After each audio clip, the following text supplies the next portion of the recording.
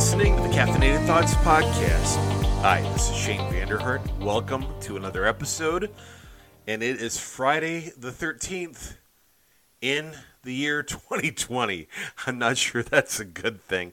I'm not actually superstitious. Friday the 13th have always been fine for me, but it's the memes out there are kind of hilarious. So anyway, I hope you're having a great Friday. Thankfully it is the end of the week, and hope you had a good one, and hope you have some great weekend plans. For this episode of the Caffeinated Thoughts Podcast, I spoke this morning with James Brohl. He's the Senior Research Fellow, or a Senior Research Fellow at Mercatus Center at George Mason University in Northern Virginia. He's also an adjunct professor of law at the Antonin Scalia Law School, also at George Mason University. He and I discuss regulatory reform. Not exactly a sexy topic, but one that's incredibly important for our economy. So without further ado, here's my conversation with James Brohl. James, welcome to the Caffeinated Thoughts Podcast. Thank you. It's great to be here. So the first thing I want to ask you, because my listeners may not be aware of who employs you. You work for the Mercatus Center at the George Mason University. Tell us a little about Mercatus Center. What is that all about? Sure. So we're kind of like a think tank, except we're affiliated with a university. So we take that affiliation very seriously, and we hold all of our research to the highest of academic standards in terms of peer review and so forth. So we are a policy research shop affiliated with George Mason University in Northern Virginia, right outside Washington, D.C. We also have a number of graduate students programs, and so we fund graduate students all over the country, primarily who are studying economics, but also other issues as well. Mm-hmm. And you guys are a free market think tank, correct? Yeah, I would say we definitely have a market bent, if you will. Well, then that's what Mercatus means, right? That's Latin for market, isn't it? Right. That's right. Okay. It's Latin for markets. That's right. Okay. So you've written about regulatory reform, and you write extensively about regulatory reform. And I know you recently, we published a piece of Caffeinated Thoughts that you wrote. How does Iowa compare to other states as far as the regulatory environment? Sure. So over the last couple of years, I've been involved in a project to try to quantify how much regulation all the various states have. This is part of a project we have in Mercatus called RegData, where we use text analysis to quantify various aspects of regulatory codes. So most states have regulatory codes that are just too long for anyone to read. So we use computers essentially to try to make sense of them. So the Iowa Administrative Code, for example, is about 10 million words long. Mm-hmm. And so it would take about 14 weeks to read if you just read regulations for 40 hours a week. So this is one of the reasons why we have to use computers. This is you don't actually want to sit down there and just read. I mean that would have to be riveting reading as far as I'm concerned. I think that, yeah. It's also, even if you actually sat and read all the regulations, that's very different from comprehending them and absorbing any of that information. So we have a couple different metrics that we use. One is to just count up the number of words. One is to count up restrictive terms, so words like shall, must, prohibited, required, words that can signify requirements of various kinds. And so if you go by a count of regulatory restrictions, instances of these terms that can signify requirements, Iowa has about 161,000 of these restrictive terms in its administrative rules. And that's actually a little above average for the country. So the average state is about 135,000 regulatory restrictions.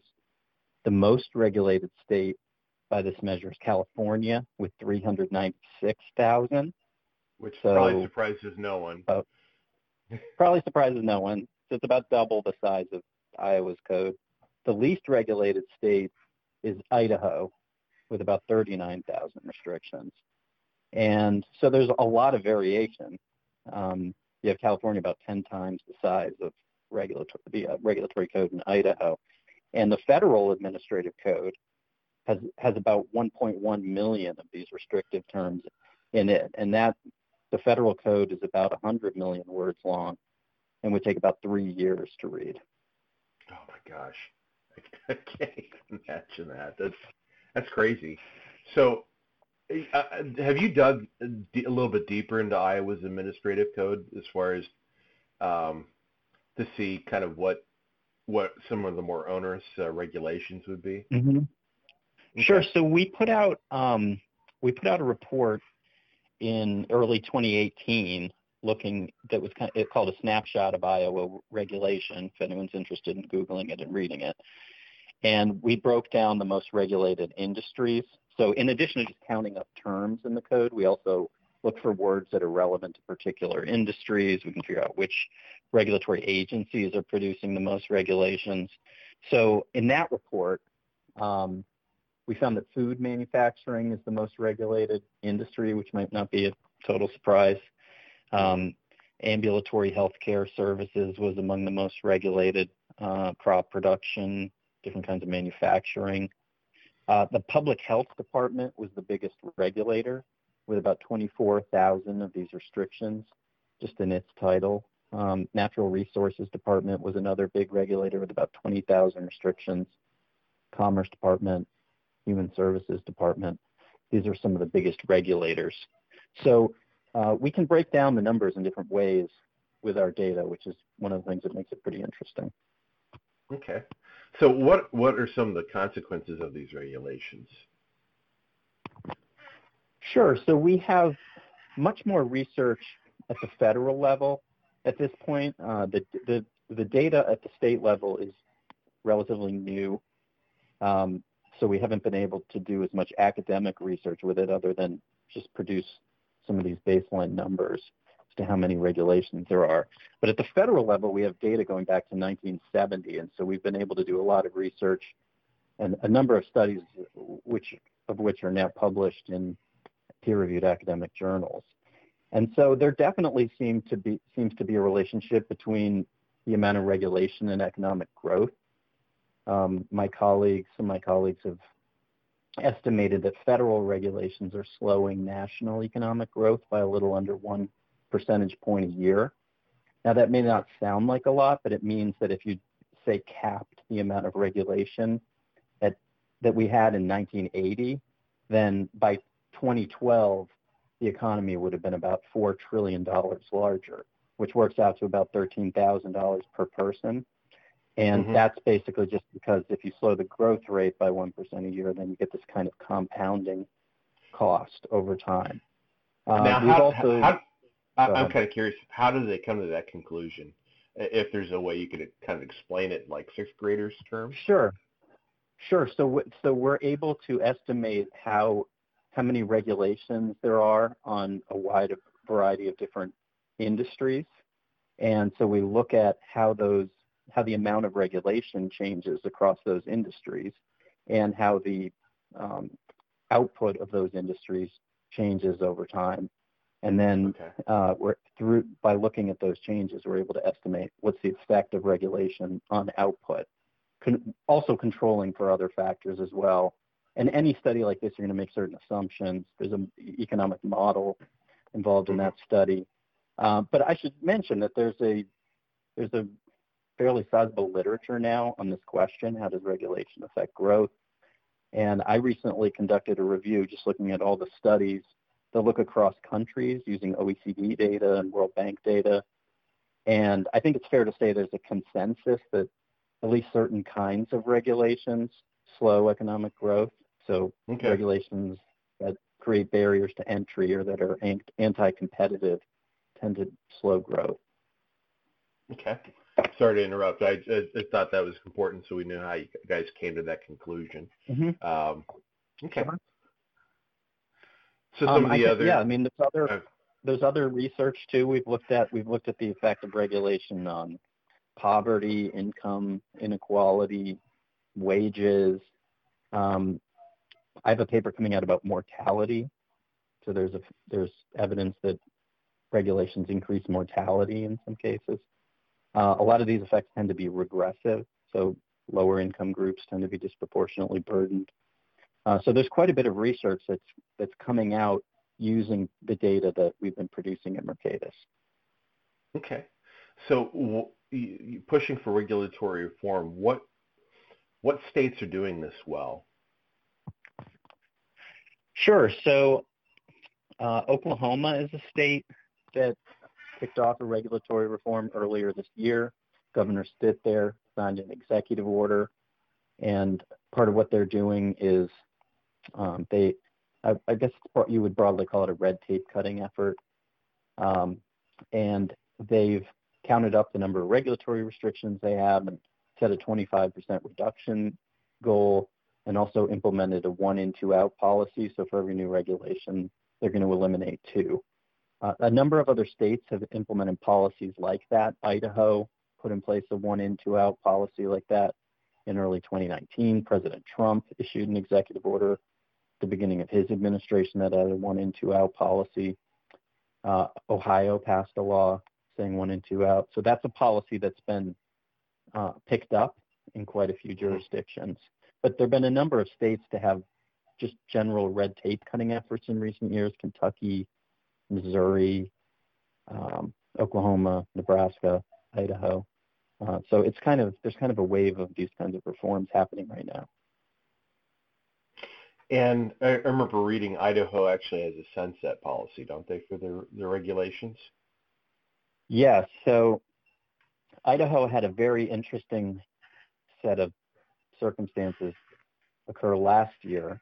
So Idaho has a kind of a unique policy where every year the entire regulatory code expires. So there's a 1-year sunset attached to the entire regulatory code, unless the legislature passes a law that says we're going to extend the code for another year. And every year that this policy has been in place, which I think it was first put in place in the 90s, the legislature has always just reauthorized the code. Well, due to some infighting between the different chambers, the House and the Senate, in Idaho, they ended their session in 2019 without reauthorizing the code. So I think this was in April. They ended their session, and the code was set to expire in early June. So essentially, the governor there had a couple of months to try to figure out what to do. And it actually created a great opportunity for the governor. He wasn't just going to let every regulation in the state expire. Right. So what he was able to do was basically rewrite the code and reissue a new code and a lot of the rules didn't change at all. They were just kind of reissued in similar form, and reissue them as emergency regulations, and then refile the rules, which would then subsequently reviewed by the legislature, so that basically they put in place a new, more streamlined code. And as a result, they cut they cut or modified about 75% of their rules, and they cut, I forget, maybe 20,000 restrictions or so from the code. It depends how you measure it.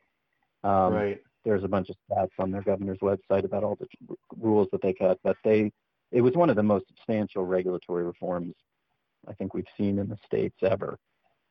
And it happened as kind of an happy accident in a way, but I think that if you talk to people on the ground there, they say this was a really great opportunity to really review a lot of rules that just hadn't been reviewed in a long time, and some of them just needed changing. And it actually wasn't that controversial the way it all played out. It was surprising to people, but the governor didn't abuse this authority that he was given. Okay. So one of the things I've been frustrated with is the legislative branch, both at the federal as well as the state level, how they empower the administrative state by ceding so much power in their legislation over to the executive branch. Is that something that you've noticed as well, or am I just totally off base? This is clearly a pattern that we see at the federal level and across the states is that over time, more and more authority tends to be delegated away from the legislature to these administrative agencies in the executive branch. And so when I talk about regulations or administrative rules, I'm talking about the laws that these administrative agencies write. And they're delegated this lawmaking power by legislatures. There are ways to try to return and restore some of that authority to the legislature. So Wisconsin is an example of a state that a couple of years ago passed something called the REINS Act, which basically says that the legislature has to vote on new regulations, at least regulations that are the biggest new regulations, the most costly regulations. So there has to be some legislative approval. The sunset provision in Idaho is intended to do something similar. It's set up as a one-year sunset, but in practice, what it means is any new regulation has to be voted on by the legislature. Otherwise, it will expire. Those, like a one-year sunset, something like the REINS Act, which requires the legislature to vote on new regulations, these are ways to try to restore some of that authority. I'd say most states don't have systems like that, but there's a handful that do. Okay. Yeah, I'm also thinking too, as far as some of these legislation so broad that they don't really specify. It's like, we'll just let them decide how they're going to enforce it, whatever agency's involved. Just one example would be the Every Student Succeeds Act. It's like, and we'll give this power to the Secretary of Education, rather than providing some more specificity. I think, is that something that you think legislatures should maybe provide a little more meat to legislation and provide a little more direction, or you think that's going too far? I think that the more specific and detailed the legislature can be, the better in general. I mean, there is a trade-off to some extent. So, legislators often there's tough decisions maybe they don't want to make, and they kick the can over to the regulatory agency and to make the hard call. And the regulatory agency is insulated somewhat because they're not accountable to voters as directly, and so maybe they can make a tough decision that politically a legislator can't make. Maybe they also have some expertise on staff that legislators don't have. So there can be some benefits to delegating some decisions to regulatory agencies, but at the same time, you sometimes just see very broad delegations of power, which will authorize regulations for decades, and rules will be written years and years later that just were never the intended effect of the original delegation of authority. And so that can create challenges. I mean, one way around this issue is a system like they have in West Virginia. So in West Virginia, any new regulation actually has to be approved by the legislature. So in a sense, the rules that these administrative agencies write are then codified into statute by the legislature, so long as they approve of them. So that's kind of an extreme case where you almost don't even have administrative rules. You just have the legislation written by the legislature that codifies the rules when they agree to it. And I would say in general too, I think the states are a little bit better about giving more detailed instructions to these administrative agencies. It's really at the federal level where you see really broad authority delegated, and that can be a problem. I'd have to agree with that too. At least my experience looking at legislation in Iowa, they definitely do a much better job. And Iowa's process, the full legislature doesn't approve new regulations. We have an administrative rules committee that's a joint committee between House members and Senate that decide. Just talking about Iowa, here, where should Iowa get started on regulatory reform? If you were to advise Senate and House leadership, what would you say? This is the first step you should take. So I think there's kind of a model that we have now that a lot of states are following in terms of red tape reduction that seems to be pretty successful. And that involves measuring how much regulation you have, setting a goal for how much you want to reduce by, maybe putting in place a process requirement like 1 and 2 out, and then after a few years, putting in place a cap to lock in the reductions you've achieved. This general model stems from, it originates from a reform that actually happened in Canada in the early 2000s in the province of British Columbia. British Columbia cut its regulatory code in half over about a 15-year period. They cut it by a third within 3 years and in half over time by following the system. Basically measure, count, cap, cut, and then lock in place what you've achieved with a final cap at the end as well. And people are surprised to hear that Canada has been kind of at the forefront of regulatory reform, but it turns out to be the case. And this British Columbia example was very unusual because if you look across most government jurisdictions across the world, the tendency is always for the amount of law to grow over time. We add more rules each year, then are taken away, and the code gets bigger and bigger and bigger. That's a story at the federal level. Of the Code of Federal Regulations was about 10,000 pages in 1950. Now it's 180,000 pages. And each year, we just tend to get more and more rules. Well, British Columbia was going the opposite direction. And so some of the states seem to have picked up on this model. And so we've seen places like Idaho, they're cutting regulations. Missouri has cut the amount of regulations they have pretty substantially in the last few years. Kentucky's made some cuts, Nebraska. And then there's states like Ohio or Oklahoma that are just kind of beginning regulatory reforms, but are also following that model. So I think in Iowa, you'd probably be wise to look at some of these other states and maybe emulate what they're doing. This could be done through executive actions. It could be the governor could issue an executive order that could start off a lot of these reforms, or the legislature could pass legislation, which would likely be more permanent.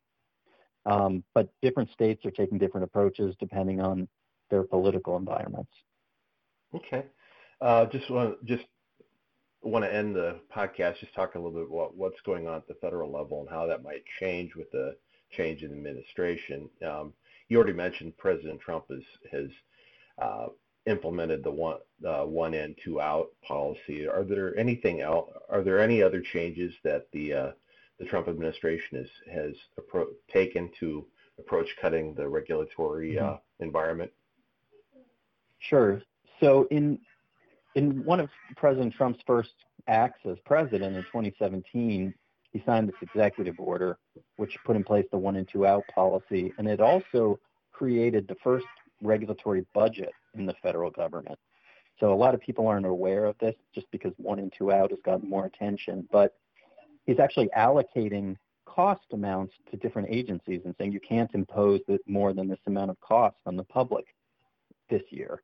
And this is the first time that this sort of cap has been put in place on regulatory agencies' ability to basically force Americans to spend money each year.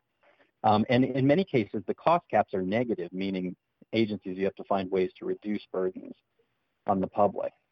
So this executive order, I would say, is one of the most, it's one of the biggest changes to the federal regulatory system we've seen since the early 1980s and changes that the Reagan administration made. And in all likelihood, a Biden administration will repeal the executive order.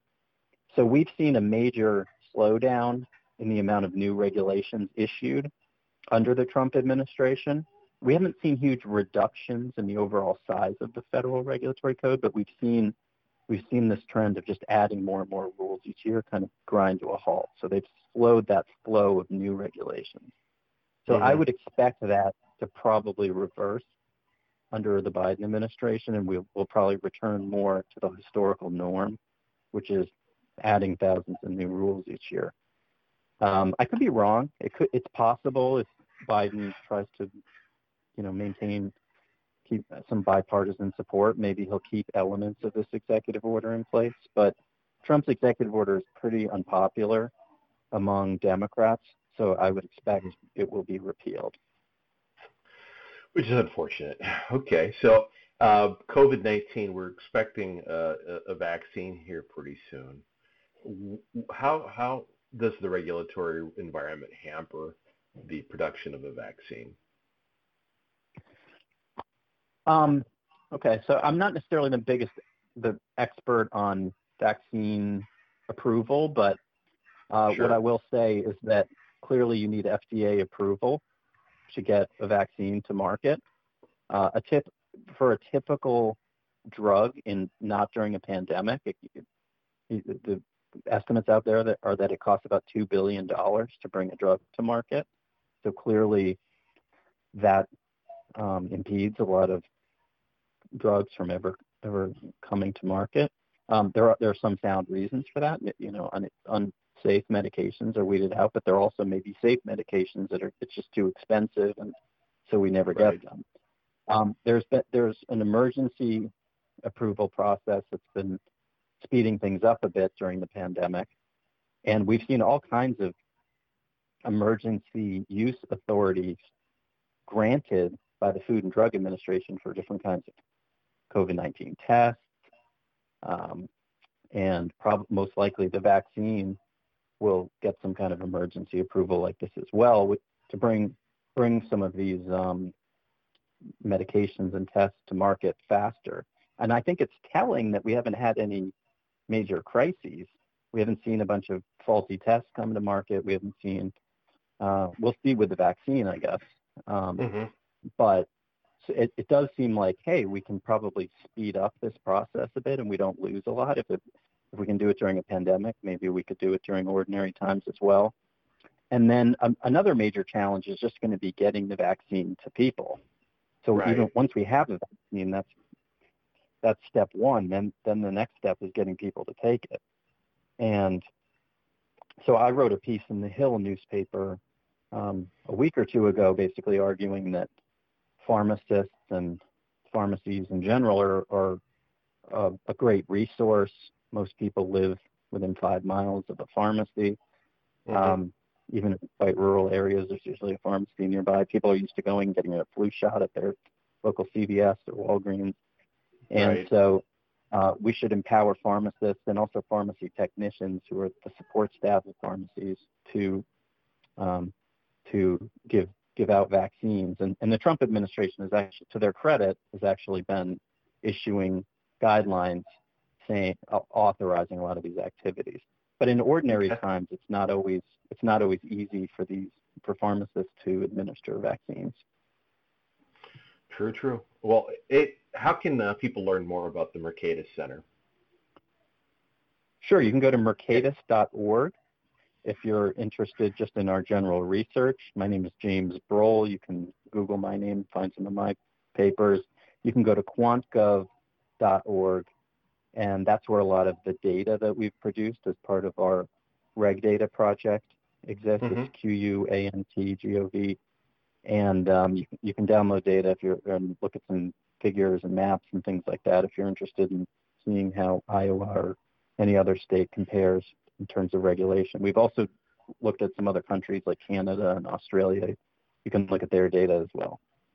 Great, and I'll make sure I have a link to your bio page because I noticed all your works is listed on that page as well. So thank you so much for taking the time. We appreciate it. Thank you. Great talking to you. All right. Okay. Have a good day. Okay. All right. Thanks. You too. Bye. And that concludes today's episode of the Caffeinated Thoughts podcast. I hope you enjoyed listening and you learned a lot. Please be sure, if you are listening to this podcast somewhere other than on our website, check out caffeinatedthoughts.com. Again, that's caffeinatedthoughts.com, or you could just Google Caffeinated Thoughts, and it'll show up at the top of your search screen. Also, like us on Facebook, follow us on Twitter, sign up for our emails, so that way you don't miss a single update. And we also encourage you to subscribe to our podcast and using any number of podcast apps, whether it's Apple Podcasts, Podbean, Google Podcasts, Spotify, SoundCloud, what am I missing? Stitcher. So we're on all of those, as well as Blueberry. Some additional providers coming soon. Until next time, my friends, this is Shane Vanderhart. Have a great weekend. Talk to you next time.